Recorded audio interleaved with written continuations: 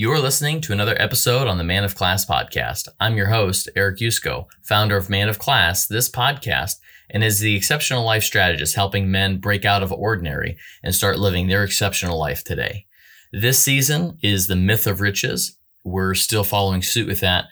And this season was created because so many people, when it comes to money, we were taught not to talk about money. We were taught not to ask questions. And how do you learn about something if you can't ask questions, if you don't have those conversations? So what we decided to do was to form this series so that we can have that conversation. So maybe we can have this conversation and you can benefit from listening as a third party. You can start learning different ways of thinking about money that maybe you never thought of before, different ideas, different concepts, different ways of building your wealth journey so that you don't get at the end of your life wishing that you would have made a different decision.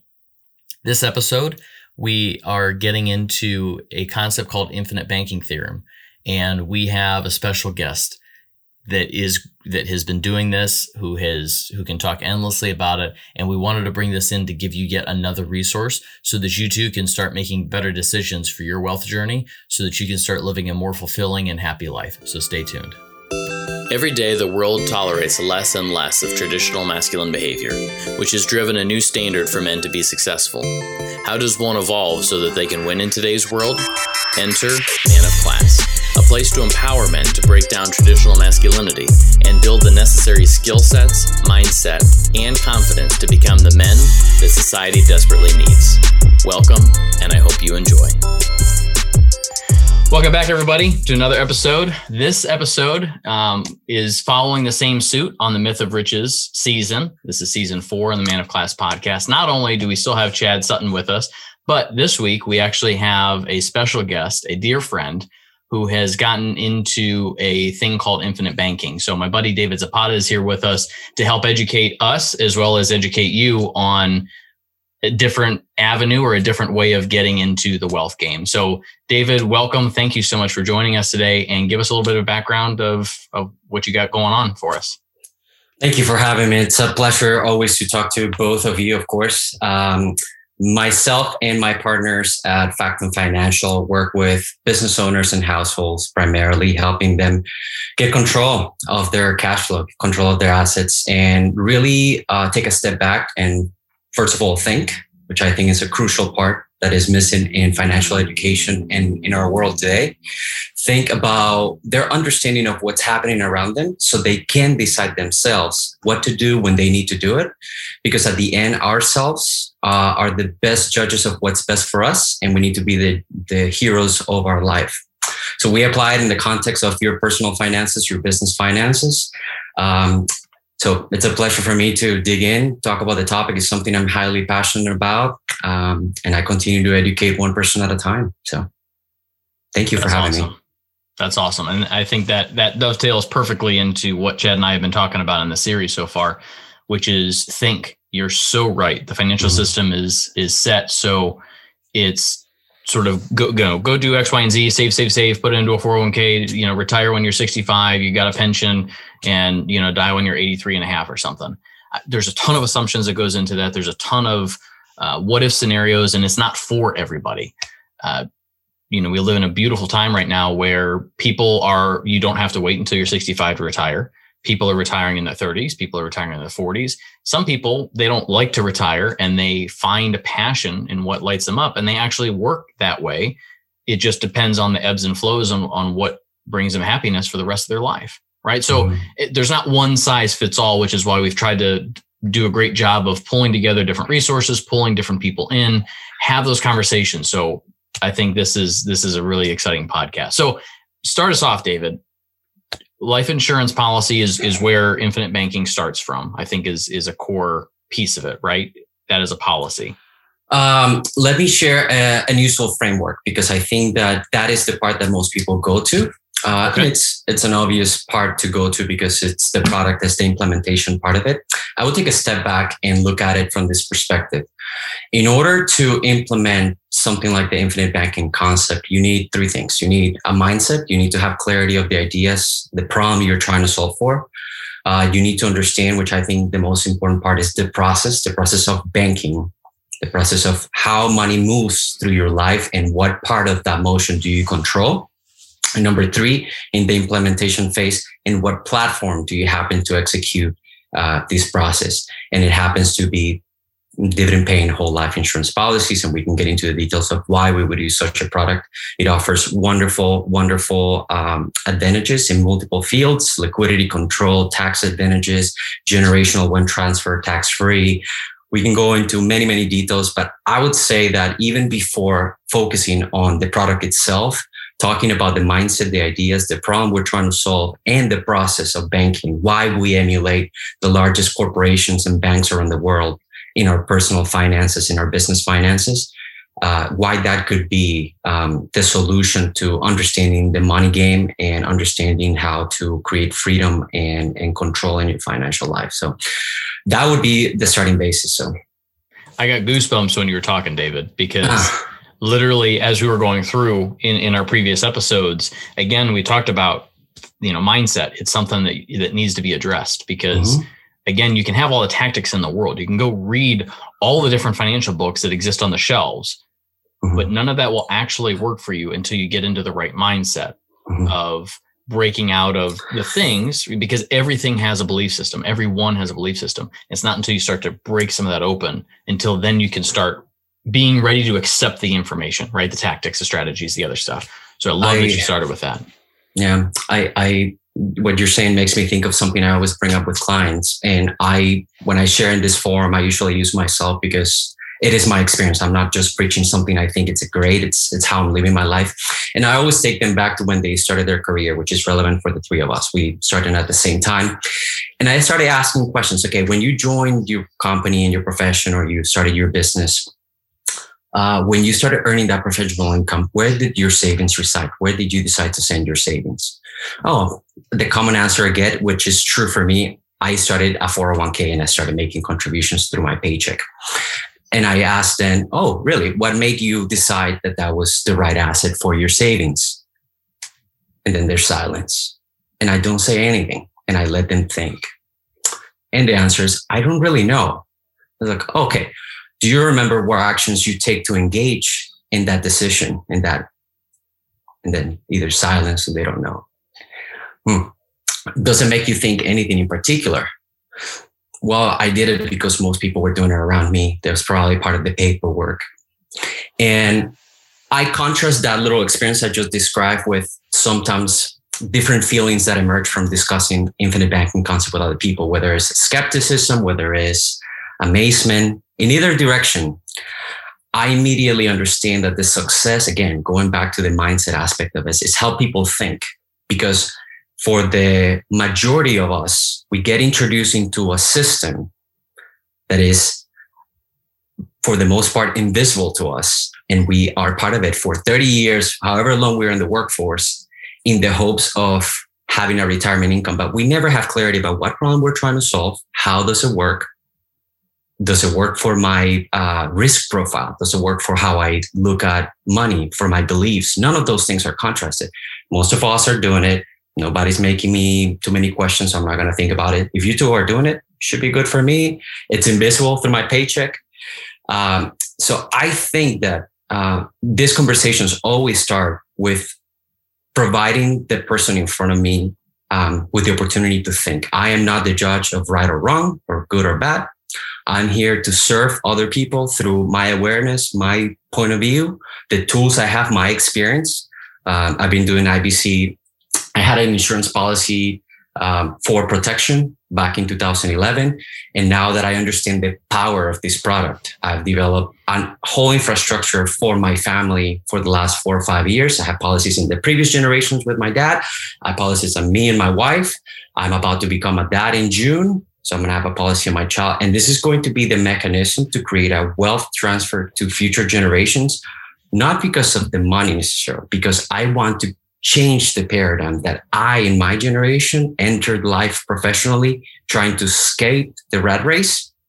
I want to create a system, a paradigm, an education in the next people that come after me where they never have to enter it because they understand how money works. They know what to do when they need to do it, align with their values and beliefs. You got a mic drop on that right there, and I'll say, by the way, I think we're competing for who has the sexier voice. I'm just, I thought it was. we're casting a poll. So if anybody wants to hit us up on which one it is. Yeah. You heard us talk in a different podcast in an earlier show about, and this is just by design, that the banking system is not set up to your benefit, right? Mm-hmm. And so this has changed over time. And when we talked about fractional reserve lending and how that actually kind of opened the door for people having to stick their money in mortgages. And, guess what? The bank really loves when you put your money in a checking account and they're basically you're giving them a loan for 0.1% interest, because that's what they're paying you back to hold your money. Right. And then they turn around and give you that same money back in a car loan for 5%, So what I love about where David is going here is most people, and this is just how we're taught, right? This is how America is taught. Most people look at what is the amount of income I have left over to invest and therefore generate wealth. And it's typically what's left over after I get my take-home check, I spend my living expenses, maybe some went into a 401k, but whatever's left, that little bit that's left is my play money / invest money. And you have to live a life of scarcity to decide, do I want to invest that money or go out to eat with my wife? It's that kind of thing, right? So the problem herein lies is everything that's in that expense category, that we've talked about, is something that's being financed probably by the bank. You have a mortgage, you have a car, you have student loans, something like that, where, what David is talking about is a powerful thing. And this doesn't happen overnight, but once this is built, you would have the ability, to pull out of, take a loan against your policy and finance that car and offset the interest yourself. You would have the ability to finance that student loan, to finance that home, So I'm sure we're getting into that, but this is a huge, huge topic. So please pay attention here. Absolutely. And I think, just to add in, you're right. We're all very similar in age, and so to give everybody, because not everybody will get the understanding of our relationship. So we all became friends around the 2011 type time frame. We probably all got sold the same insurance policy, by the way, and got bit individually all 3 times of it. And it was a very powerful lesson. Actually, let's do that poll real quick. Did we all buy a Northwestern Mutual policy? Yep. So I've since blown mine up. I don't have it anymore. Do y'all still have it? I blew mine up. Convert it? Okay. Were you able to salvage yours, David? The improperly designed whole life? Or it was not a product that was designed for what I now want to do. So I decided to switch to a different product. So we've all since blown that up. Okay. Go ahead, Eric. Sorry, had to know. But all of us back in the 2011 timeframe, and I'll see how these two, what their memories are like. But back in 2011, I remember sitting around. Granted, we were all out at the bar and probably a couple shots in, but our conversations were always about saying we all had this feeling or desire and knowing that we were meant for more, that there was more than just this framework of going to work, saving in a 401k, retiring, and then moving on in life. And all 3 of us, whether it was 1-on-1 or the 3-in-1 or whatever that it was, we would always have these conversations where we challenged, right? To go back to David's, exactly how he starts talking with anybody, right? What was your mindset? How did you start to think about savings, right? What was your mindset there? All of our mindsets were, we understand what's going on, right? We went through college. We know that we're supposed to go into the workplace. We know we're supposed to go work for however many years. We know we're supposed to get married. I think at that point, none of us, I think Chad, maybe you were dating Courtney, but none of us were married. What's that? Quasi-married. Quasi-married. Yeah, Chad was quasi-married. But David and I, we were still trying to figure out what our lives were. But we knew that the framework that was kind of set before us was not a framework that resonated with where we wanted to go. We had goals that didn't match the framework that was set forth. So we needed a new framework. So that was 2011. Fast forward, we're in 2021, which is 10 years later. All of us have realized and said, wait a second, it all starts again from the framework. We know we need a different framework. We all started getting educated in different things. We all started getting, working on ourselves, investing in ourselves, right? This wasn't like last year, all of a sudden they came up with an idea. And then today, all of a sudden they're talking about wealth. This has been an ongoing journey where if you look at where we were back in 2011, we were still spending all of our money. We weren't really being frivolous and all that stuff. All of the things that got us to where we are today was based on rejecting the framework that was given to us and saying, we want results in our life that doesn't match that framework. Mm-hmm. Now let's get to work. Let's get the education. Let's work on the mindfulness. Let's work on the mindset. Let's work on the tactics and the strategies and where do we want to go? And what's our purpose? And all of these things really boil down into our 10-year journey. And that's only going to continue to shed, right? When we're all 10 years older and we look back on what we did in 2021, we're going to have a marker in time that says, here's how we were thinking then. Here's why maybe some of that was close, but maybe needed to tweak a little bit or articulated a little bit better. Mm-hmm. But the bones were there in how we're going on to hit our framework. Yeah. This is beautiful, by the way. It's makes me miss you both. It's so fun to talk to people that think like you. But just to hit again on the theme of like mindset, process, and products. It's interesting because sometimes I think about this as like, what do you need to do? When do you do it, with what? But who do you need to become around those things? Going back to the mindset, usually hits even a higher level of importance and priority, because you could have the same products, the same things, real estate, all these tools to create wealth. If you don't think properly, if you're not who is the person capable of doing these things, it does. I mean, we know many wealthy people throughout the United States, throughout the world, that squander their wealth because they are not becoming the person. And I think that is a very important message to distribute, inviting people to engage in this journey of really enhancing the quality of their thoughts. And I'll give you this example with what you both are saying. Like the three of us have gone through high levels of education to the degrees and profession. I was born in Colombia, as you know. I went to high school in Colombia. I went to 2 universities in Colombia. Then I came to the United States. I went to university here. We went through a master's programs together. I can tell you that by the time I started working at GE, my paradigm, and I know you both you're smarter and more responsible than me then, but I was not even thinking investing. Chad, you were saying something about you invest part of your money. Like I was not thinking like I had my expenses, my new car, my apartment, my fun money.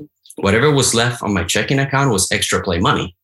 And sometimes when I didn't look at my checking account, I was going on credit card. And that didn't matter if I made the initial salary, if I got a bonus, if my salary increased. This was several years into adulthood professionally, where I wasn't thinking money in my checking account means availability to spend more.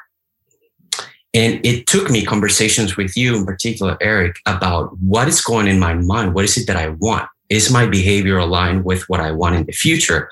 To challenge that overall, my thinking was driving how my relationship with money was very negative, very unhealthy. And taking a step back from that, and I say this for the audience, whoever is listening to us, don't think that you need to know, oh, I'm investing here. Wherever you are in life, there's always an opportunity to take a step and say, things need to change and I can learn and I can become. So very insightful to hear you say that.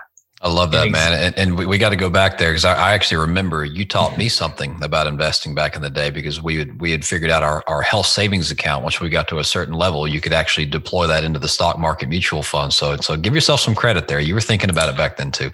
Yeah. But I love what you said there. I mean, Rome was not built in a day. We've talked about this, right? All you need to do is think. Like there's a book out there called Think and Grow Rich. And the key word is not do and grow rich, it's think. When you start thinking about what you want to go after, you start taking strides towards it. You get smarter every day. Then these strategies start to make sense. You start to employ one after the other, after the other. All the things we talk about in this podcast, don't think you can go do this tomorrow, right?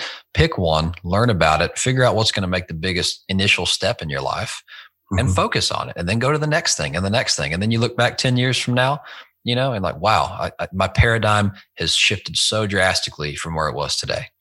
That's all you got to do, guys. Perhaps it's not the destination by the journey that matters the most. Perhaps. That is true. That is true. And David, you brought up a good point as well. It's invisible. And so I know last time we talked about limiting beliefs. Last time we had talked about a bunch of this different stuff that you can it starts with your belief structure. Mm-hmm. The hardest thing about your belief structure is exactly what David said. It's invisible to you. And so that, if you take nothing else away from that, just imagine that for a second, because that's so profound. Because there's a lesson in that for all of us. I'm taking that away because there's things that I'm doing in my life right now that is invisible to me. And we are so apparent, and we put so much emphasis on that which we see. I see something in the news, I'm going to react. I see, right? We rely on all of these senses that we have, our 5 senses. And that's how we take the data-driven decisions in our lives. How hard is it to be able to make a change when there is no data, or the data is invisible to you, right? That's why that's why mindset is like the most powerful tool. It's like Thor's hammer. It's like the most powerful tool, yet the hardest to work on because it's invisible. Mm-hmm. But know that exactly what what Chad said, it's not going to be an overnight. You're not going to be like, okay, today I'm going to work on mindset. I'm going to journal for 24 hours and then it's going to be licked. We are all still working through mindset. We are all still working on what's the next level. Who do we need to become in order to get what it is that we want to have in life? Mm-hmm. And it's through that journey, again, tying to what David had said, that is that growth piece. And once you tie that in, the money comes. That's right. So and everyone, I was going to say, and everyone, you're going to hear us talk about mindset time and time again. It is not a one episode topic. It is a lifestyle. It is a belief. It is a lifestyle. Yeah. So why don't we take this and pivot into some meat and potatoes about the IBC concept? And so, David, I mean, you're the expert. I've read some books. I don't fully understand it. I want to employ it. So maybe we can kind of, go into what do I need to know? If I'm like looking at this, like, what am I trying to do here? What am I trying to accomplish? What's the why? Let's get into some meat and potatoes here. Perfect. Well, first of all, I never really describe myself as an expert. I constantly think of myself as a continuous learner. I wake up and think about this. I go to bed and I think about this, and I've been doing it for the last several years. So that's the experience I speak from. And I think it's become an obsession that's really powerful. So I'm happy to share with you. So I think a couple of very fundamental ideas we can start with is the principles that are found. I think one of the books that perhaps you've seen is Becoming Your Own Banker by Mr. Nelson Nash. He's the seminal work pretty much from which we derive the principles from the infinite banking concept. And I think they're very foundational pieces for people to start shifting and understanding their thinking. If you don't understand this part, it's very easy to go into rabbit holes that have nothing to do with what we were trying to accomplish. So the first idea I would share with the audience is the fact that everything you buy, you finance. When you purchase something, you're doing financing. And that is a very counterintuitive, profound idea that most people dismiss in part. So what do I mean by that? Usually when we think about financing purchases, whether it's an asset or a liability, whether it's a new car or an investment property, regardless, you're either thinking about 2 ways of financing traditionally. You're going to use credit, which means I have not gone through the accumulation process of capital. So I'm going to use somebody else's money, and in exchange, I am willing to pay them interest with future income for the ability to use their money. Most of us are aware of that. A lot of people in our society have been taught that using credit is bad. Therefore, they try to avoid it because they think about it as debt that puts pressure on them. So that leads us to the second point, which is the use of cash. And this one is the one that's very, very tricky. Most people think I rather pay with cash because I went through the process of accumulation of capital, and I rather use that than have to pay somebody interest. And the part that's missed here, that is the core of some of the problems that we're trying to address with IBC, is that when you give up your cash, you're giving up the opportunity to earn interest. So it goes both ways. Both paths are the same coin and opposite sides. And the problem with today's average American is that they think that those are 2 only options, whether I pay cash or credit. And I would argue, along with my partners at Factum Financial, with the community of infinite banking concept, that there's more efficient, better ways to do the process of financing your needs, because everything you purchase, you finance. And this will be the process of becoming a banker. Not only having the consumer hat of needing money to finance purchases through either of these methods, but also becoming the supplier, the financier, the banker. So how do banks do that? You alluded to this earlier, Chad. Banks take deposits or reserves at the federal or the central banks, and they will take money and put it to work, put energy into money, put it in motion. They'll issue a mortgage at 3%. When payments come back, they will loan it at 5% for a personal loan on a vehicle. When payments come back, they will issue an 8% loan for a remodel in a home. When payments come back, they'll issue a credit card of 15%. And the difference between all these loans that they're issuing in payments, interest, and the payment that they're paying in their deposits, which is usually zero, right? But if it's not, let's say it's something, that difference compounded, it's the returns that the bank sees on the ability to use capital that is not theirs and creating arbitrage. Which is a really fascinating concept. So I want to pause there for a second. Chad had talked about that with the fractional reserve lending. Yeah. But imagine this is just straight banking using deposits. This is traditional banking. That doesn't even include how they can leverage that through fractional banking, by the way. So it's even worse than that. So fair. So that's just for one, regardless of fractional that you were talking about. That just says for every dollar that they've got, it goes out. They get payments from that. Now they take that and immediately put it out.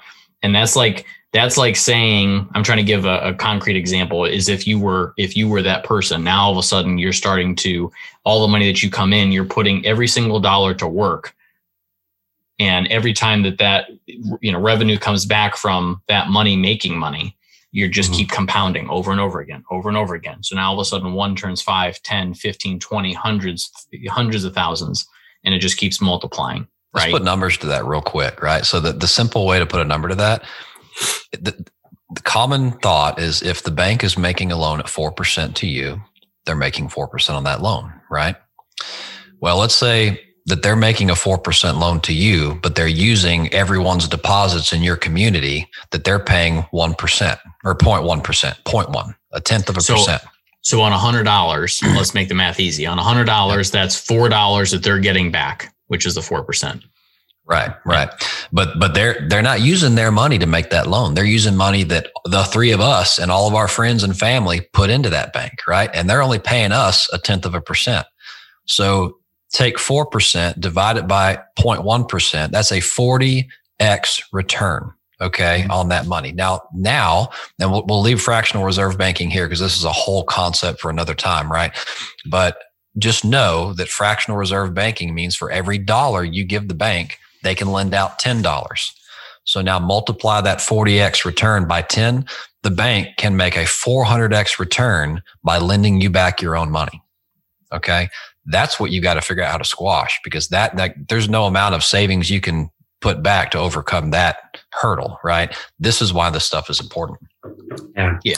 And thanks for obviously putting numbers to this, both of you. Brilliant minds. So it's really helpful to put that in context. Just a quick comment out of geeking out on this. The whole system is also built on a second layer of leverage, which is the central banking money in reserves that allows the banks to leverage. So we're talking about multiple layers of this, which makes it really scary to think that when I ask clients, where does your money reside? Where's your wealth reside? What's the warehouse of your money? It's a question that makes people feel like lost. Like, well, I have a 401k, but they don't have a straight answer for understanding where the money is. They don't understand that, for example, they're unsecured creditors of a bank when they deposit money in a checking account. What does that mean? What is a bail-in? What are all these risks in society today? They don't understand it. And I think creating that awareness is really important. But besides this, I bring this up as a process to illustrate how money has the ability to create other money when we understand how it works and when we understand how to use it. And the invitation then is to contrast that to the average American behavior. So I think Chad has heard me talk about this this week. But when we think broadly about an average person, in general, we have several categories of spending from their after-tax dollar: transportation, housing, living expenses, and then whatever's left, they put in savings. And most of these people are trying to maximize their return investment on that 2, 3, 5% they save, but they never look back at the 90+% of money that they're receiving and sending to somebody else's system. Call it a bank, call it a brokerage account, whatever it is that you want to call it.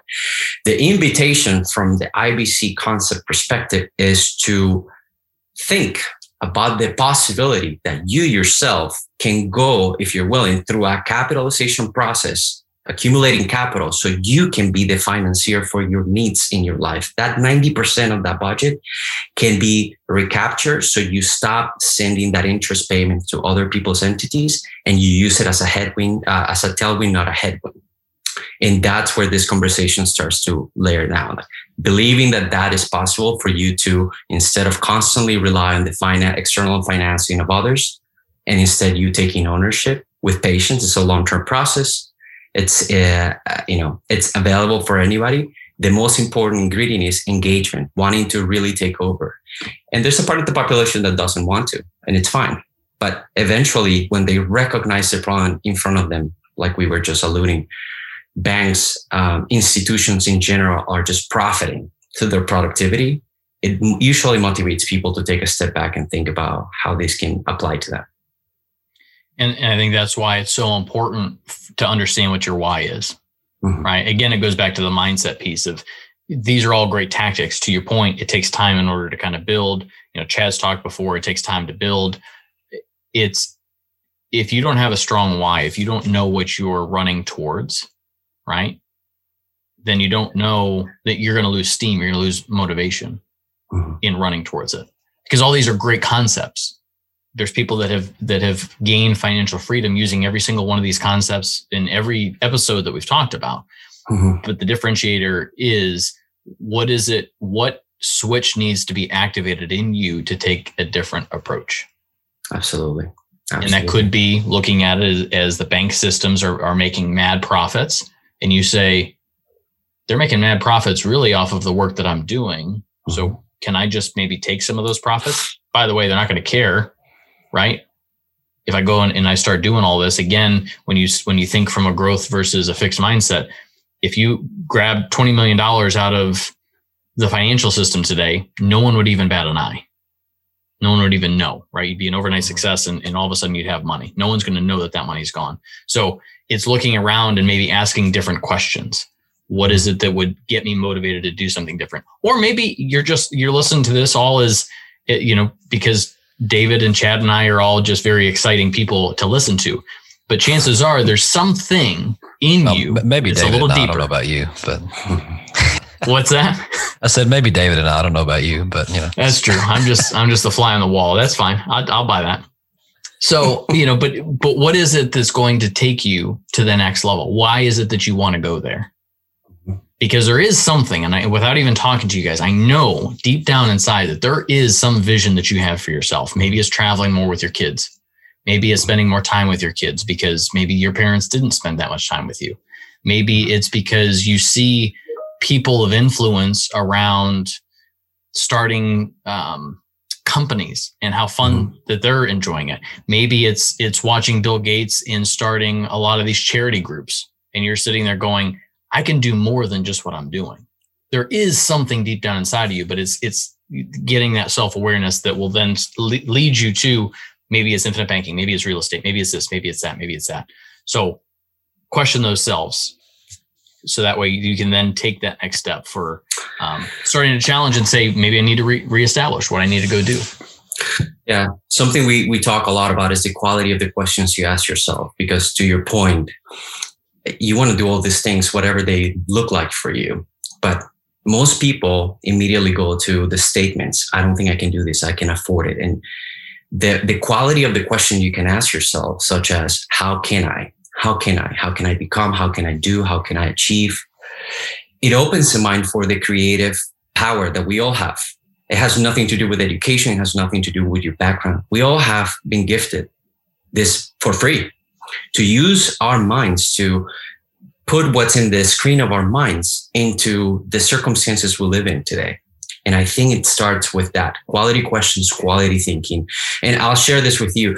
Part of the reason why I share this so passionately, and it's become something very aligned with my purpose, is not just because it enables me to ask those questions myself and perhaps align myself with the things I want, but I truly believe that generationally in the future, the more we all start thinking more accurately. The more we all take responsibility, ownership for our financial life, as a society, we can change a lot of the things that are expressing themselves as social disruptions, divisions in society, wealth inequality. All these things are the product of a system that has unfortunately taken people down a road that creates the tension we see on society. And I think that a little part of that could be a solution where we all look at ourselves in the mirror and say, if I take responsibility, I'll be one less person outside of that problem. And instead, I'm going to start thinking about how do I contribute to improve the situation. So 100%. Very, very, very well said.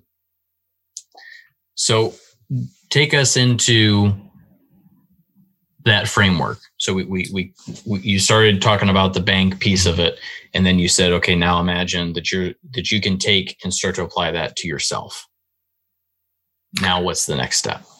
Okay, so now that we've briefly discussed that problem, we're given interest or we are not building assets through our capital that can grow. We need to start thinking about, if I want to use that process based on the understanding of the problem on myself, how do I apply that process in my life? What platforms, what products do I use to deploy my capital? Again, this is regardless of whether you're buying a silly doodad or if you're buying assets and you're an investor and you're a very sophisticated individual, right? I've seen real estate investors worth millions of dollars that when they see this concept, they say, wow, I wish I would have financed a lot of my acquisitions through this process. And to answer your question, then we started looking at the product and we built this process, which is dividend paying whole life insurance policies. We use mutual companies that as a purpose have to use risk pooling. They're going to bring a group of people. We all have the certainty we all are going to die. We have ways to measure the probabilities and the risk associated with that distribution over time. And we're all going to combine that risk and we're going to transfer risk to an entity that as policyholders, we're all shareholders to. And we're going to protect each other. This idea, by the way, is 200 years old plus, right? Before the IRS, before tax considerations, before the Fed. It was a free marketplace solution that emerged from the recognition of early mortality being a risk for households. And we're going to protect each other. Unfortunately, most people have heard poor messaging, incorrect messaging about this product, and they have their own ideas, their own beliefs, which usually leads them to disregard it as an asset class. Last week, we had the opportunity with our group to have a training session with Tom Wheelwright, the tax advisor for the Rich Dad Company. And in the call, I took a note when he was referring to the types of insurance. And the way he described it was term insurance is an expense, whole life insurance is an asset class. And I thought that was really profound. If you think about the standard financial statement, you'll have an income and expenses, which will be your cash flow equation. And then at the bottom, you'll have your assets and liabilities, which will be your balance sheet. And the way I think about this is I want to flow my income through assets before I decide what to do with it, whether I recapture liabilities, whether I pay expenses, whether I buy other assets. I want to make sure I'm buying assets. And because whole life insurance policies that are dividend paid, usually with mutual companies, are assets, they give me the ability to do two things. I'm going to protect my family against my loss. My best asset in my life forever will be myself and my productivity. So I want that protection. And number two, I am going to start thinking about how to finance my life today. And this is a realization that Mr. Nelson proposes in his book. Every individual today has a higher need for financing than for protection. In other words, your probability of needing protection right now, although it's very, very risky if you were to be lost, is much lower than your need for financing. It's more likely that you're going to need to travel to pay needs for your household, for your children. And therefore, we should prioritize both things. Most people buy whole life insurance for protection.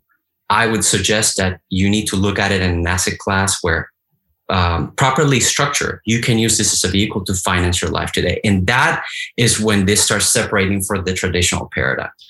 Most people look at savings for retirement, which is in its own an idea that most of us maybe don't subscribe. But if you do, you want to go in a process of accumulation and then in distribution, and you hope and pray that you never run out of money. That's what most people are doing with a 401k, with some of right?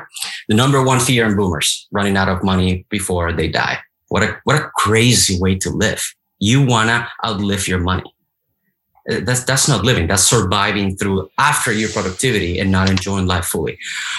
I am very blessed, very lucky that I was introduced to this idea because it shifted and aligned with who I already was, which is I want to live life today. My mom died when she was 44 years old. Okay. She was perfectly normal, healthy at 40. At 44, she passed away from ovarian cancer. We never thought this would happen, and I'm not saying, again, just the protection aspect, but I know that because of that experience, I am already biased to, I want to live life today. I want to maximize this conversation. I'm here with the two of you, nowhere else in the world. My mind, me is here. And that's how I should look at money, perhaps, of maximizing my life today and also planning to grow my assets for future and future opportunity, because it's a mindset of abundance as well. Okay. So with that in mind, the product is perfect because it allows you to create an asset. When you are putting premiums as deposits into these products, you are accumulating cash values, which is the current, think about it, equity inside the product. It's a much more formal definition, discounted value. So the future death benefit minus future premiums, blah, blah, blah. But think about it as the current equity inside the asset that continues to grow, guaranteed. It has guarantee clauses. So it's never going to come down, which makes it a very, very important product for the foundation of your wealth. It has the opportunity to earn interest. So when I put cash there, it's going to grow every year. Every time I go to bed, I wake up richer. Every time I go to bed, I wake up richer, and I did nothing. My money's working for me.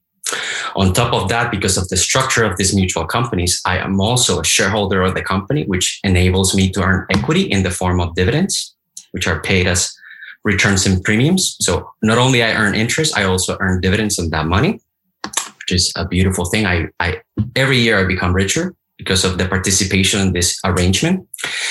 And then more importantly now, my money is having a second role, which doesn't happen when you use either credit or cash. In addition to having an asset that is compounding uninterruptedly, I have the ability to use that cash value as collateral. Because I have an asset, can look at the insurance company and say, from your reserve cash, may I borrow cash in the amount of up to the amount that I've contributed in premiums or that I have in cash values. I'm sorry. So I can make a loan from you and go finance the needs around me today while my money sits and compounds uninterruptedly for the rest of my life. That is a principle that allows you to put money to work and multiply its jobs, growth, and financing today's needs. Okay. Regardless of rates of return, growth, the interest of the policy, how much the dividends, most people go into those rabbit holes. And that's the question. Say, how much is compared to the 401? Oh, but I'm earning this. Take a step back and think about that. I don't know if either of you have ever had to take a loan for one of your assets outside 401k. But as soon as you take that money out, the growth stops, right?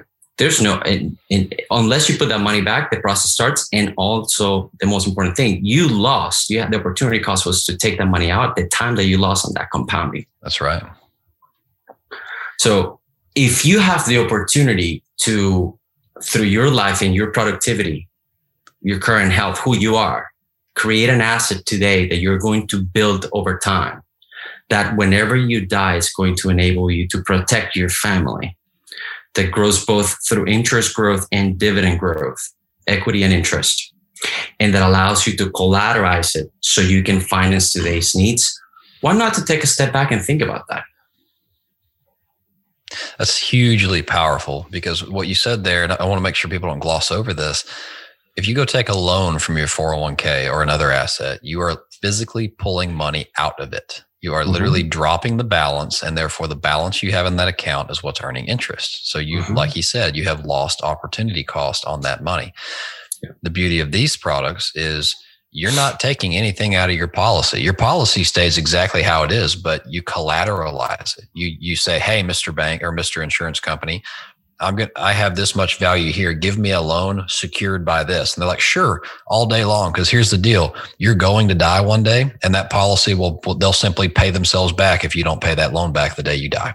They're in the long game, baby. 250 years and running, right? So absolutely. What an amazing thing, David. What an amazing thing.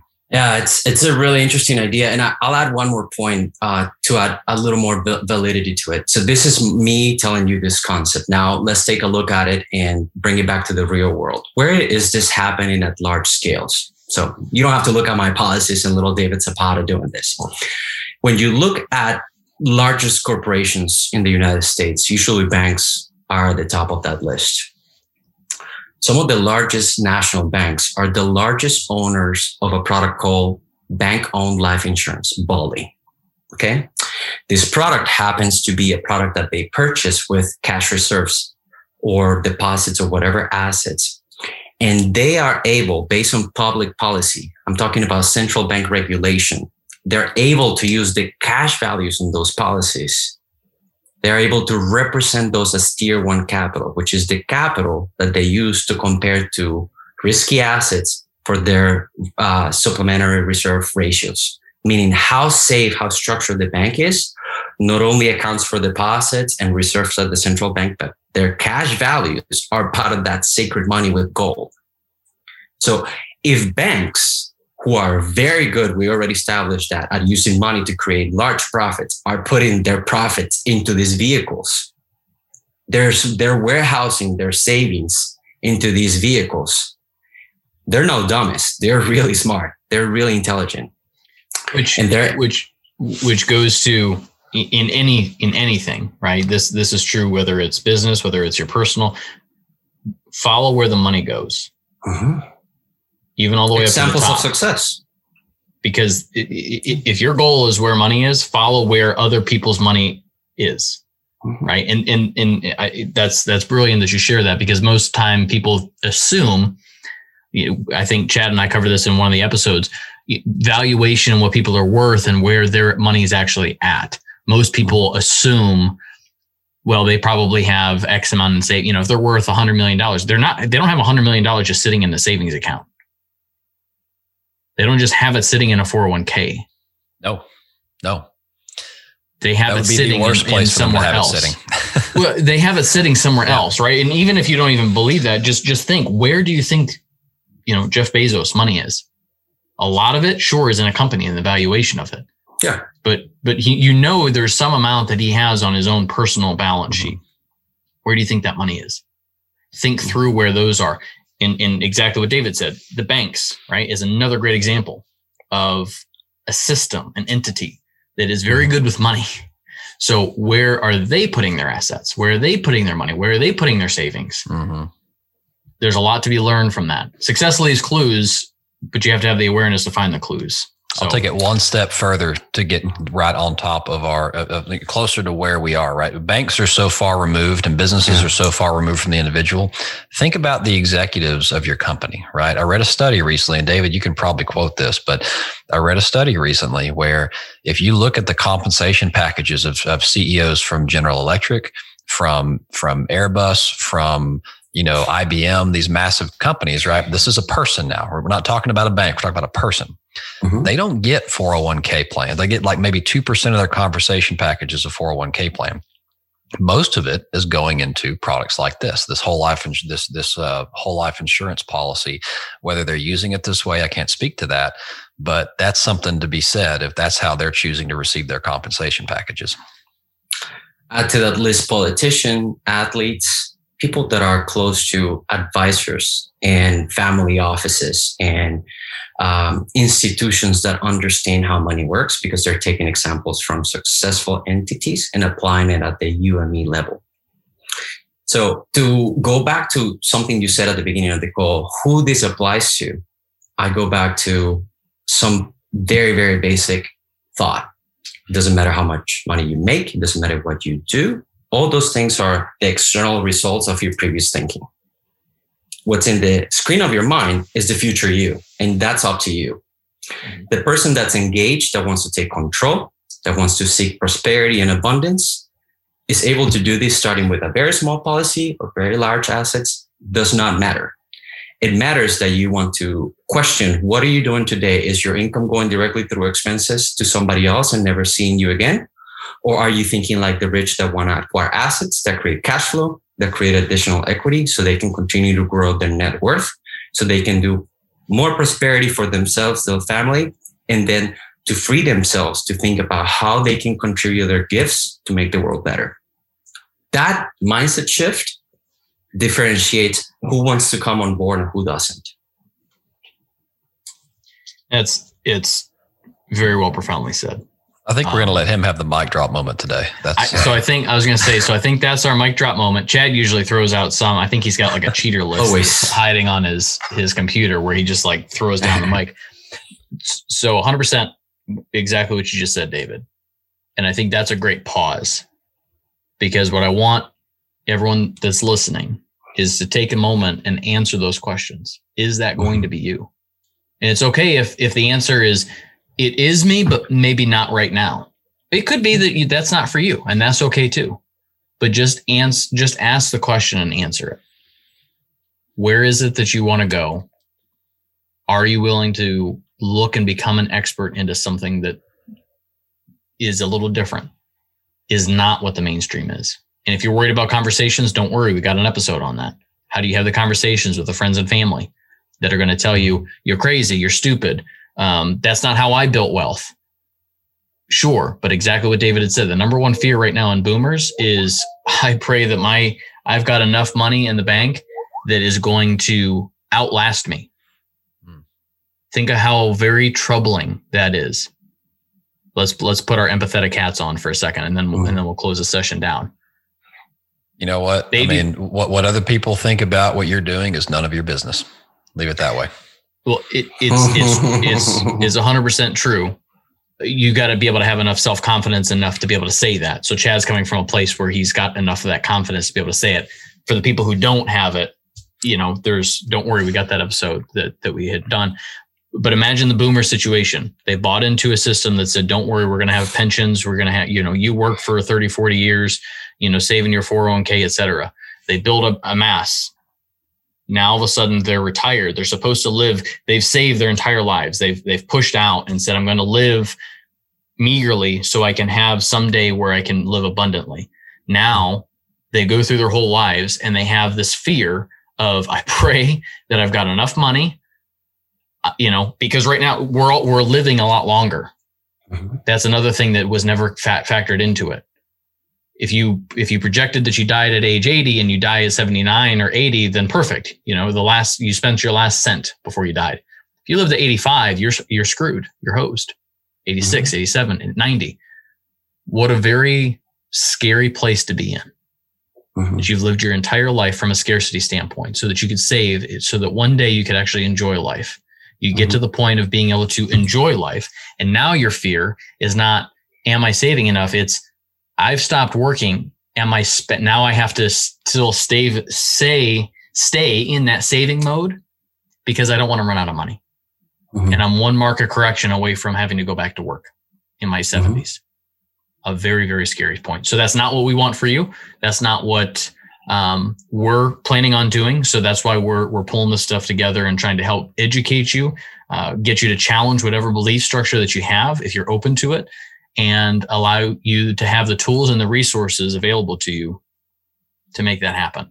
So we'll close today's sessions. If you have questions for either David, Chad, or myself, just go ahead and reach out to us on social media, send me an email, whatever that you need to go do. Contact us with your questions, because your questions can get answered immediately. And that may be the thing. You're just one question away from having a completely different life.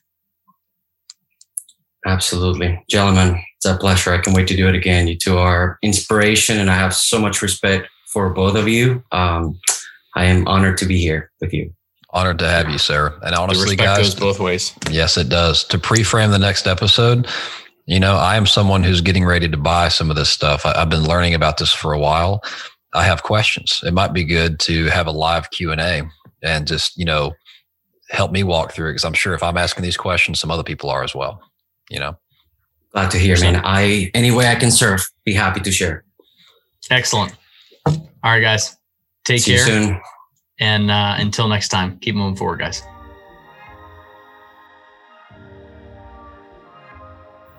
Did you know that 8 out of 10 men are living a life that they wish was better?